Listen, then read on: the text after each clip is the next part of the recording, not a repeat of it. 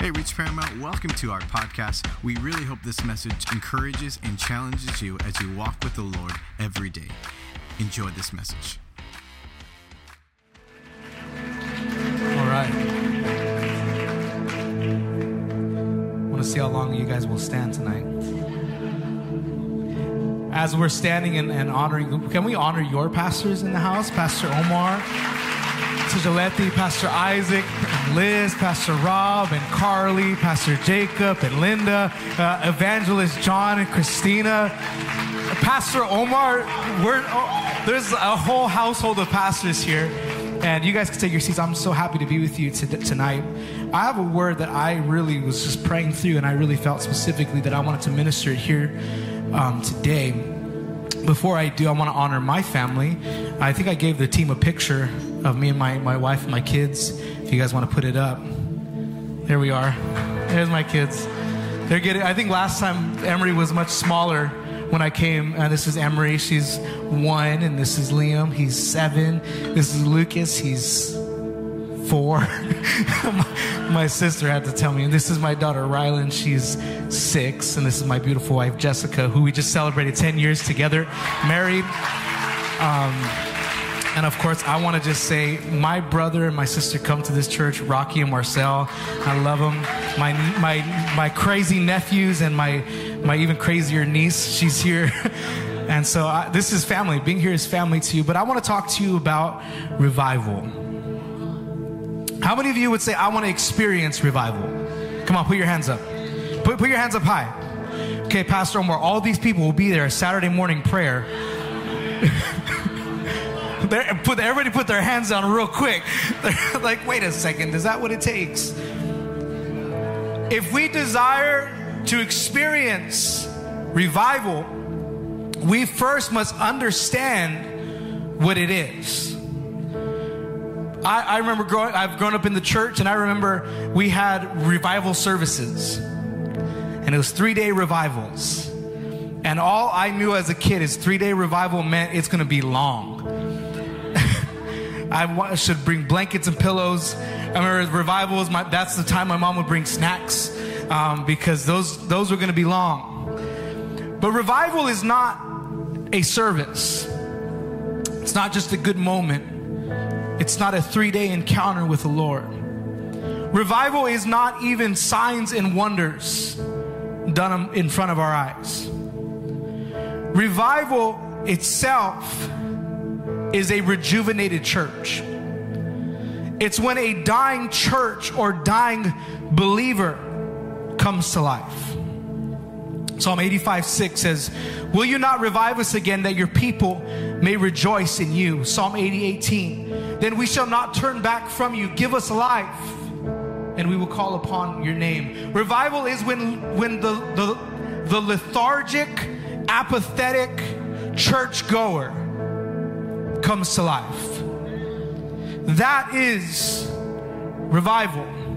There's a book by Leonard Ravenhill called Why Revival Tarries, and it's an incredible book. I'd encourage you to read it. There's a quote. I have a couple of quotes that I'm going to be pulling from there. One of them says this: revival is when a man who has crept along for years in conventional Christianity suddenly zooms into spiritual alertness, becomes aggressive in the battle of the Lord, and has a quenchless zeal for the lost. There is a reason for it.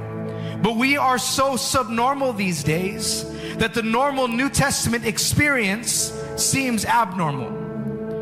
The secret of this jet-propelled fellow we have just mentioned is that somewhere he has had Jacob-like wrestlings with God and has come out stripped, but also strengthened by the Holy Ghost. This is the revival that we pray for, that when people come into the church, that their life actually begins to shift and begins to change. It's when the churchgoer that's been in the church for 5, 10, 15 years and hasn't joined into the battle just yet. It's when that churchgoer is sitting in the back row and watching everybody worship, when there's suddenly a moment in their spirit where they wake up and they say, wait a second, there's more than this. It's revival. Revival is what we pray to see. It's a move of God that impacts generations and generations and generations. Holy Spirit, I pray that you would speak tonight. Lord, I'm not trying to hype up a crowd. Lord, I just want to do what you've called me to do, to preach your word. Could you just ask him? Could you lift your hands and just ask him to come to the room? Better yet, ask him to help you to become aware that he's already here. Come on, lift your hands, close your eyes, and ask him, Lord, open my eyes, let me see you. Lord, open my eyes, let me see you. Holy Spirit, nothing can be done without your power. So we ask you to make us aware that you're with us. In Jesus' name, amen. Thank you. Your worship team, isn't it amazing? You have a great, Pastor Omar Lopez Jr. came to our church a couple weeks ago and he led worship. And I'm just so jealous. I'm just like, man, like in a perfect world, Omar. No, I'm kidding. I'm not going to say too much. I'll get kicked off the stage. Acts chapter 2, verse 17 through 18 says, and in the last days it shall be, God declares, that I will pour out my spirit on all flesh, and your sons and your daughters shall prophesy, and your young men shall see visions, and your old men shall dream dreams. I love that within this move of God, there's generations that are working together. There's generations that are experiencing the power of God. Even on my male servants and female servants, in those days I will pour out my spirit and they shall prophesy. Revival is when a generation turns back to God. It's when this move of God goes from father to son to grandson. This is a lasting, genuine connection to the Lord. Revival is what we all are praying for. And here's the wonderful thing about revival. If you study revival history, if you look at even the way that God would move within the scriptures in the Old Testament, even into the New Testament, when God would show up was usually in the darkest times. And so I'm from the wonderful state of Texas, if you don't know, and we're a little more free over there. Nobody's laughing. Okay.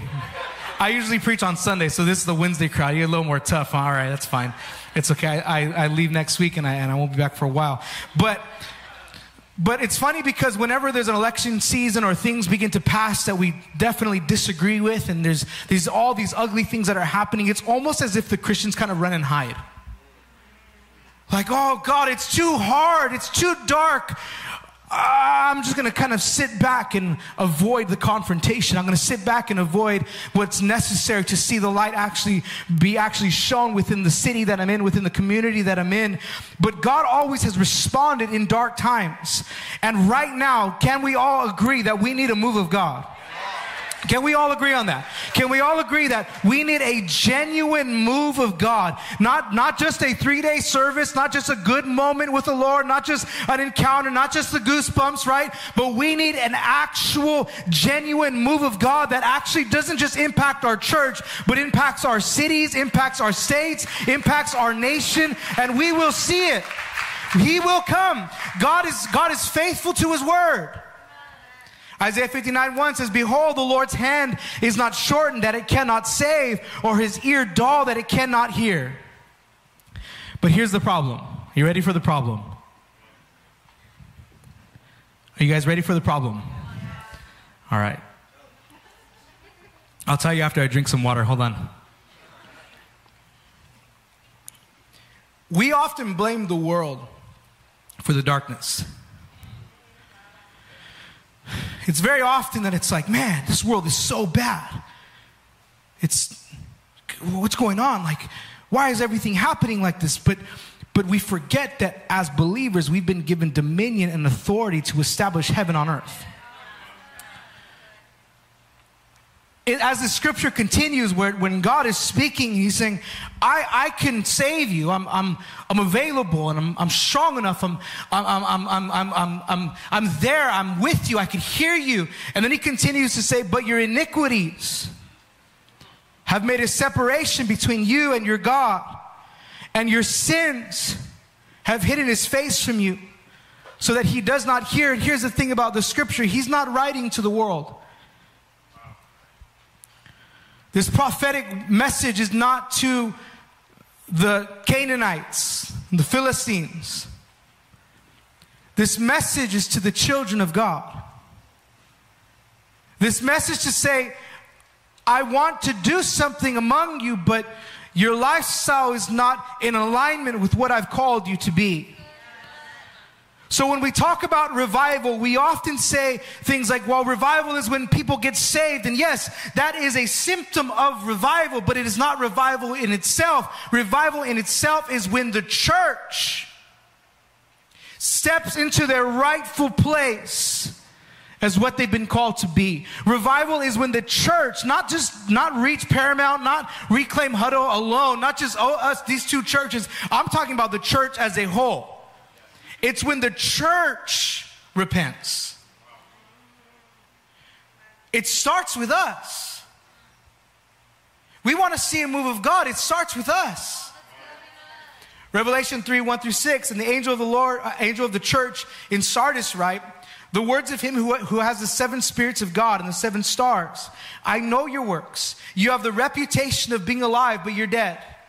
Wake up and strengthen what remains and is about to die, for I have not found your works complete in the sight of my God.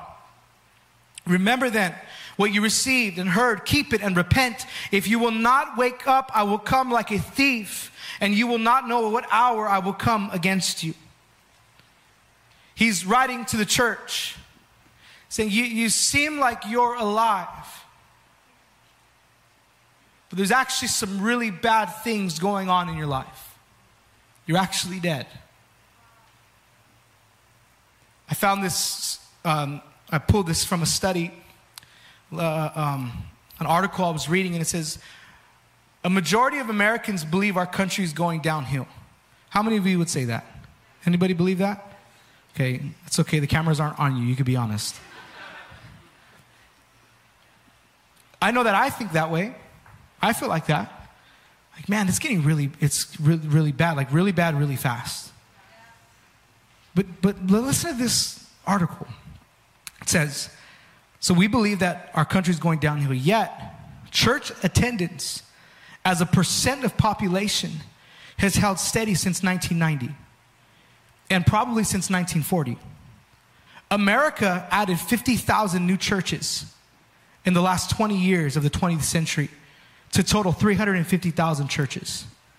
The number of born-again Christians has grown. The number of born-again Christians has grown steadily to 46% of adults today. Given the state of moral and spiritual decay, how is that possible? We blame the world. Now, I'm not here to bash you. I'm not here to say, well, it's, we're all a bunch, it's all the church's fault. And but sometimes there has to be a reality check. And there has to be these moments where it's like, you know what? Am I really serving God, or am I going to church? Does my life, now, don't get excited, because I can feel it. Somebody's like, see, I don't need no pastor. And no, that's not what I'm saying. What I'm saying is that we can get so blinded by religion, and we can get so caught up in ministry, and we can get so caught up in looking right for the right people that we don't really care how we look to the eyes of the Lord. And that's the problem with the American church. The problem with the American church is that we care so much about what everybody else thinks about us that we don't even really account to think about what God thinks about us.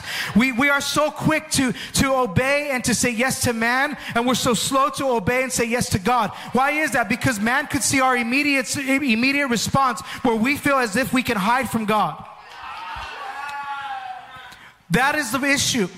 When you look at the way the world is, you say, man, churches must be shrinking. They're actually not. They're growing. How is that possible? Could it be that churches have kept their platform but lost their power? Could it be that churches have kept the name but lost the meaning? Could it be that Christians have forgotten the value of the presence of the living God? Could it be that Christians in American society have decided to write off the holiness of God in exchange for cultural acceptance? This is the American church that we speak of, and I'm here to tell Reach Paramount as if I would tell my home church right there back in Hutto. Listen, we are not called to blend in. We are not called to act like every other church. We're not called to look like every other church. We're called to be the light of the world.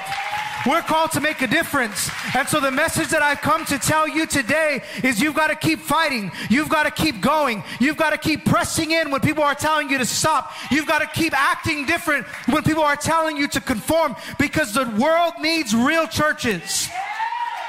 The world needs spirit-filled, filled with the power and the presence of God. That's what they need.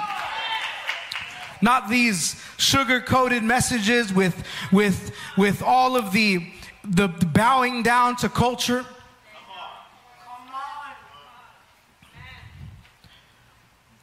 This is the sad part of the church, is we've become so focused on the darkness of the world, we don't see the hypocrisy in our own lives.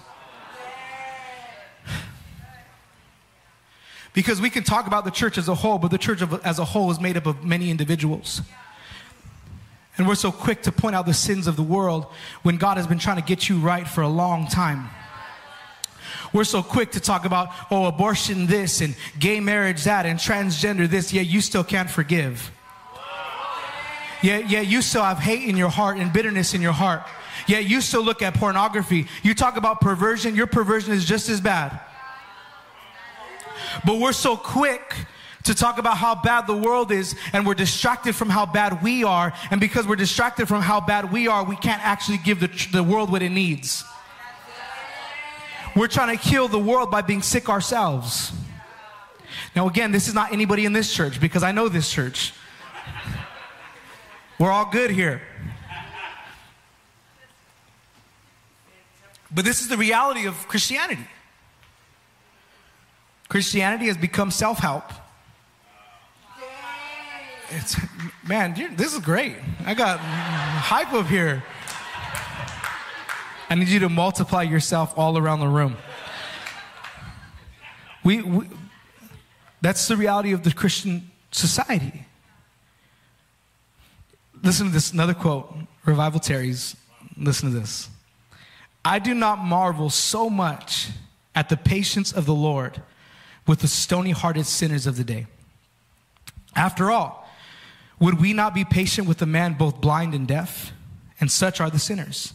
But I do marvel at the Lord's patience with the sleepy, sluggish, selfish church. A prodigal church in a prodigal world is God's real problem. You want to see revival? It starts with you. It starts with you. It starts with somebody who would get sick enough of the casual, religious, Christian life. And somebody who would allow God to set them on fire. Somebody who would allow God to burn away the things that they hold most dear to. I even look at my own life and I'm like, trust me, as I was putting this sermon together, I had like 6 altar calls in my office. God, I'm sorry. God, I'm sorry again. You just keep going. Matthew 7:5, you hypocrite, first take the log out of your own eye, and then you will see clearly to take the speck out of your brother's eye. Is there sin in your life? Tell me. No, I'm just kidding. Are there things in your life that are ungodly? Are you sleeping with somebody who's not your spouse? Are you living with somebody who's not your spouse? Oh, it's just a paper. Marriage, it's just a paper license, the marriage license. People have told me, well, is it okay if we commit to God but not to the state? And I say, if you won't commit to the state, you will not commit to God. Like, if you can't even go that service level. But are you in these relationships that they're not right? And it's funny. Listen, this what's kind of ironic about this whole thing is we're like, man, if only the world would turn to God and just stop doing this nonsense. But what about you? Well, what I'm doing is not that bad. Like, see, the world doesn't have the grace that I have. Me and God, we got this deal worked out. Like, He's allowing me to sin. This is cool with him because I'm going to marry her eventually. Again, there's nobody here because this is the best part about not knowing all you guys is I could just say this stuff and...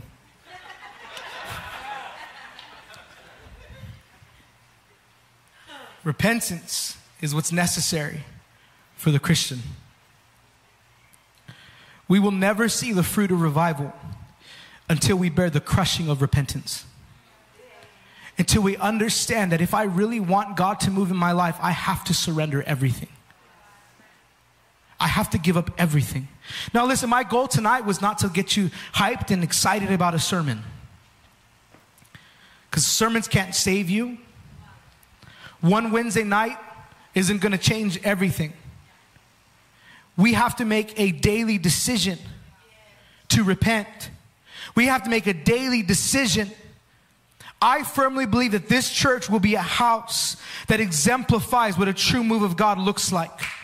I really believe that. When I was standing here during the worship, that's why I said during prayer, we don't need to invite him. He's already here. And I feel like this is one of those churches that it's almost like God's inviting you into his presence. Can I get another water? There's like a fly in my water. It's the devil. I probably drank it with the fly in there too. It's the devil. Wow, we caught the fly, guys. Amen. There we go. That is so strange, huh? Beelzebub. Where's... Well, that was fast. Thank you. And it was open. Wow. The training is on point here.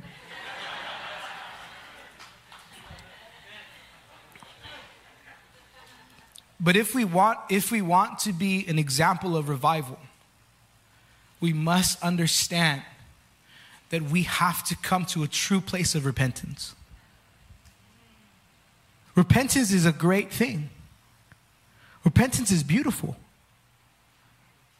Repentance is turning to the Lord. It's putting down your junk and the stuff that you're like, man, you know it's not good for you anyway.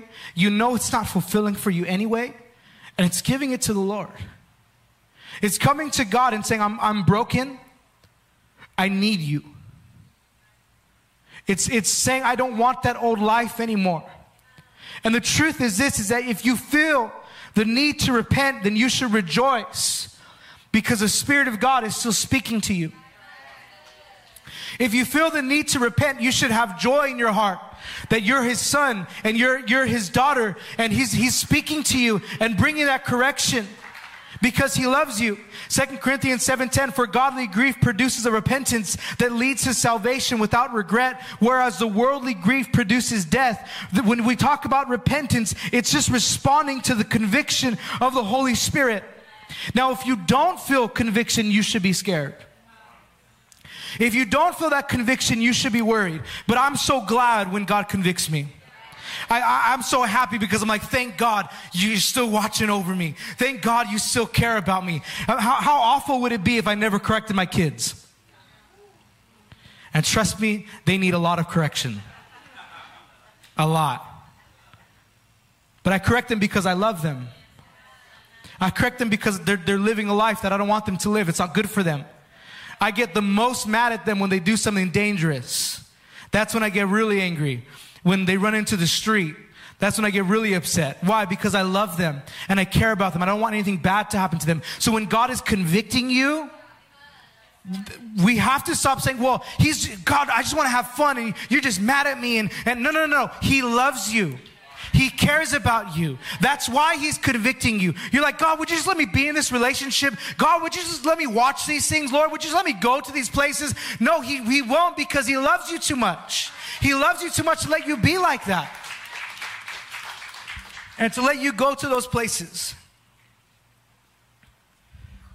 Galatians 5:24, those who belong to Christ Jesus have crucified the flesh with its passions and desires. It's the Holy Spirit that leads us to repentance. It's a Holy Spirit that allows us to die to our old self. You can be holy. 1 Peter 1:16 says, since it is written, you shall be holy, for I am holy. Listen, Christian believer, you can live a holy life. I feel like sometimes we're like, well, you know, Pastor Omar could be holy, but not me. For sure, Pastor Rob. I think he's God's favorite. When I saw his new truck, I was like, well, he's definitely God's favorite. He could be holy, but not me. I've got too many issues. No.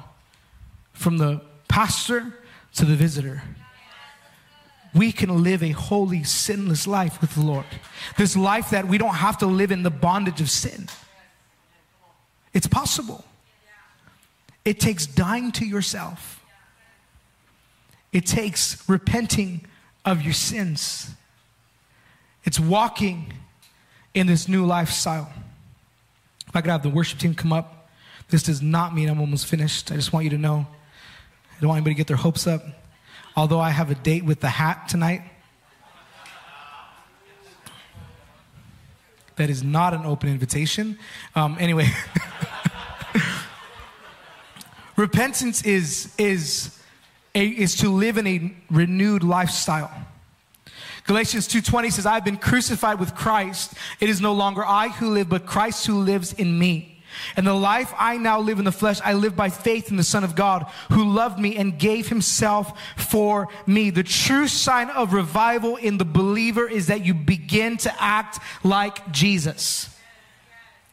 You can speak in all the tongues that you want. You can pray for all the sick people you want. You can cast out all the demons that you want to. But if you're mean, if you're harboring unforgiveness, if you're impatient, if you're unkind, revival is when the believer starts to act like Christ. Again, we look at revival and we're like, man, revival is these big moments and these big services. No. Revival looks like you treating your wife right.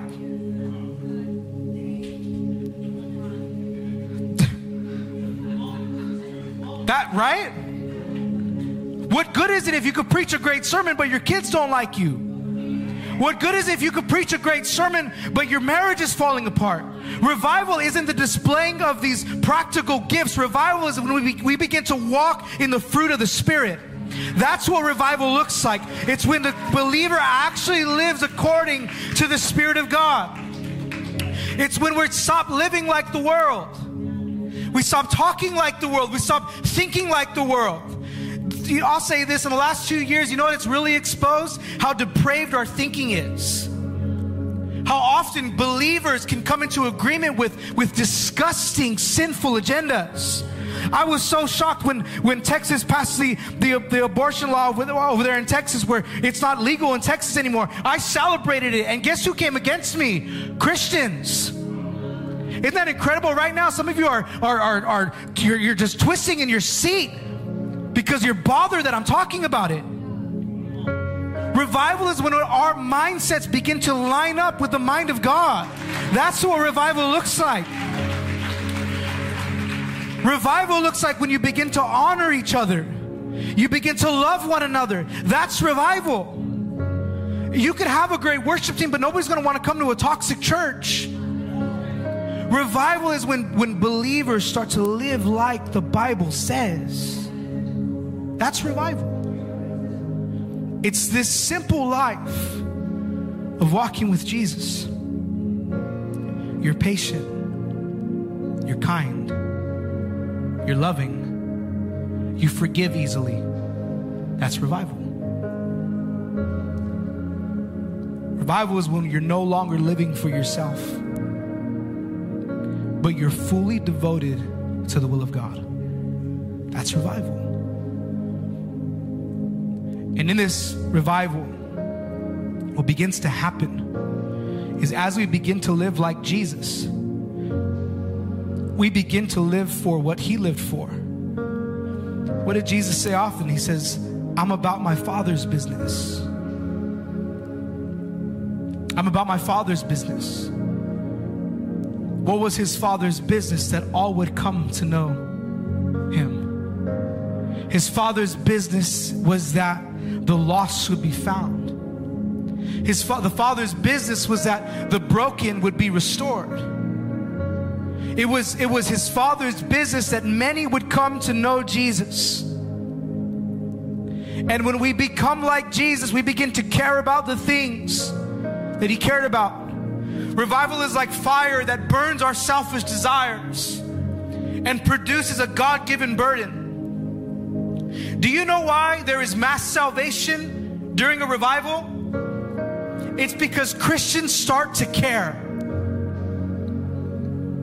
Christians actually begin to care about the lost. You know you're having your revival in your own life when you finally get on your knees and cry out for people you don't even know. You know you're having revival in your life when you start to lift and say, I want to be the light to the world. I want people to know Jesus. Caring about the lost is a sign of revival in your life. Caring about somebody who doesn't know Jesus, can I ask you, when was the last time you got on your knees and prayed for them? You could pin it on your pastors, you could pin it on your leaders, but revival rests in the hands of the believer. When was the last time you cried for those who were entering into hell apart from the Lord, apart from the salvation through Jesus? When's the last time you witnessed to your family that didn't know Him? When's the last time you witnessed to your co-workers that didn't know Jesus? When's the last time you talked to a stranger about the love of God? When was the last time that you did that? We complain about the darkness of the world, yet we hide the light. How can we as believers blame the world? They're blind, they're deaf. It's on us to preach the gospel. And I believe there's what you would call a remnant of people who would say, I want to see this revival. And I'll do whatever it takes to see it come to pass. I believe there are people who are crying out for a move of God.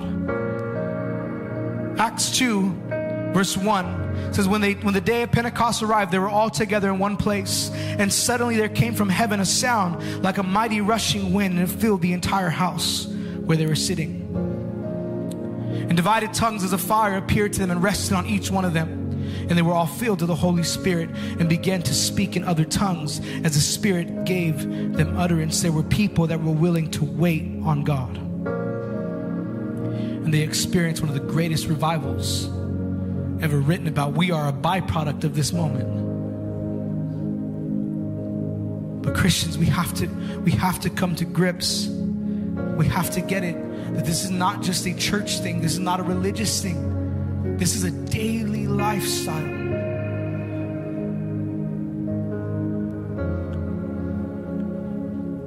The way that if we're going to see revival, it takes repentance, but it takes prayer. It takes prayer. Prayer is, if you look again, you read throughout history and you look at the revivals, you know how most of them started? Like one or two people in a prayer room.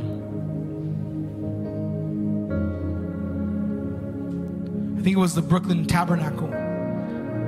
They had this mass revival, and it started because their church was dying, and the only thing they could do was pray on a Tuesday night. And they just got there and they prayed. And they prayed, Lord, send revival. Lord, send it. But you know what's going to lead you to prayer is when you start to care. You're never going to pray for it if you don't care about it. But I believe that there are people that God wants to use. There are people who desire to see a move of the Lord. There's another book, I forget what it's called. It's written by Ian Bounds. And there's this quote that I just love this quote. It says, men are God's method. The church is looking for better methods. God is looking for better men. What the church needs today is not more machinery or better, not new organizations or more and novel methods, but men who the Holy Spirit can use. Men of prayer, men mighty in prayer. The Holy Spirit does not come on machinery, but on men. He does not anoint plans, but men of prayer. Prayer is the seed for revival. prayer is a seed for revival. Now, this may not apply to everybody, but I believe there are some, and I'm here to inspire you today. Could we begin to pray to see a move of God again? Could we begin to get on our knees and begin to press in? Our prayers for revival today may feel like seeds among fields of weeds. But God will, what does it say? One plants, one waters, but it's God who brings the increase. We want to see revival. It's going to take seeds of prayer. Look at, and when I talk about revival, I'm not just talking about you. I'm talking about you and your sons and your daughters and their sons and their daughters and their sons and their daughters. I'm talking generation after generation. We want to see these fruits of revival. I heard a pastor say it this way one day, that we pray that our children eat from the seeds we planted. That our children eat the fruit of the seeds we planted for revival. Aren't you amazed by what God is doing in this church? Aren't you amazed by that? Come on, isn't God doing something incredible here? Can I tell you something? I really felt this strong in my spirit when we were during worship. What you're experiencing now is fruits from seeds that your pastor planted 30 plus years ago. What you're experiencing today is seeds from pastors that have been through this church, leaders that have been through this church, that we got on our knees. I was one of them, on my knees right here. I remember praying, God, send people to this church, or let us see salvation. I remember praying, God, anoint the worship. God, bring people to the altar. Remember having these conversations of like, man, we got to get people to the altar to worship. And I was there, we were praying for it. You're reaping seed, you're reaping fruit from people who planted seeds. But can I tell you, revival can't stop here. Revival can't stop here. Maybe you've got to plant some seeds. Maybe you in the back got to plant some seeds that one day somebody else will come into the church and experience a move of God. Why? Because you prayed. Because you pressed in. Could it be that there's another Pastor Angel Flores sitting in this church right now? Could it be that there's another Pastor Eddie sitting in this church right now? Could it be that there's another Pastor Omar sitting in this church right now, that if you were to just stop living your old life, if we were to just get over the old things and the old flesh and say, God, I'm sick of that. I'm sick of my old life. I want revival. I want to see you come. I want to see you move. Could we have a church that would stand and say, Lord, I'm not giving up. God, I'm not giving in. Could we have a church that would get on their knees and begin to press in? God, the devil's not going to stop me. I'm not going to give up. I'm not going to stop praying. Could we have a church that would plant seeds and seeds and seeds of faith, that would give up all those old things? That would give up all that old junk and say, I'm done living this dumb, fake Christianity. I'm going all in for Jesus. I'm going all in. I've decided to follow Jesus. I've decided to follow Jesus. No turning back.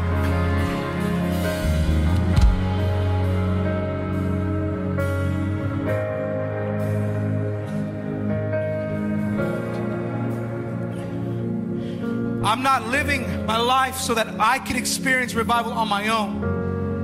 I'm living my life that my grandkids could walk in a legacy of revival. I'm living my life that my great-grandkids, I'm living a life that when I'm dead and gone, they'll look back and say, oh, our great-great-great-grandfather was a preacher, and he was a man who believed that God would move, and we're experiencing that today. But can I tell you this? Listen. I'm nothing special. We're on the same playing field. All it is the grace of God, and he has the same grace for you. The only difference between me and some of you is that I said no to my flesh. But I'm going to call you right now. If you're saying, man, it's one of two things. I need to repent of some things in my life. I got to get some things right. That's one of them. Second is I'm going all in for revival. I'm pressing in. I'm going to be a man or a woman of prayer. You need to get out of your seat and come to the altar. You need to get out of your seat and come to the altar. Let's press in together.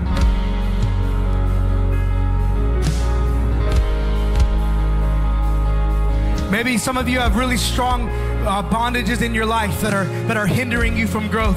Get out of your seat. Let's pray. Come on. Move in. There's space. Squeeze in. Let's pray together. Don't grow timid now, church. Don't grow timid now, church. Press in.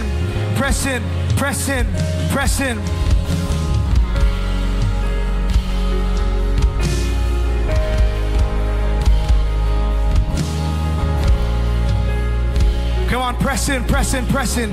We want to see a move of God. We want to see a move of God. We want to see a move of the Spirit, a genuine, life-changing move of the Spirit of God in the city of Paramount. We want to see it. Come on, press in. Are you upset about all these things that were past? Are you upset about all the darkness that we see in the world? Then press in. Then press in. Stop complaining and begin to pray.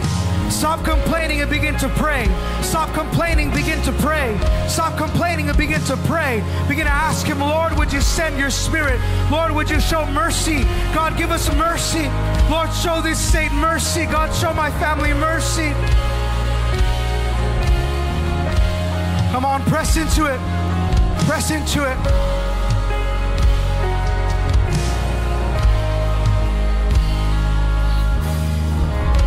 I feel this in my spirit. Some of you are intimidated to pray out loud. You're intimidated to pray out loud. So this is what we're going to do. We're going to press into that. And so for just a moment, I'm going to have the worship team just kind of play quietly. And I want you to lift your voice. Come on. You know who you are. You've been intimidated. Come on, show the devil he's not going to intimidate you anymore. Begin to lift your voice. Begin to ask the Lord, send revival. Come on, begin to ask Him, send revival. Come on, church. Lift your voices, church. Don't be intimidated. Don't be intimidated. Don't be intimidated. Who cares what people think? Who cares what people say about you?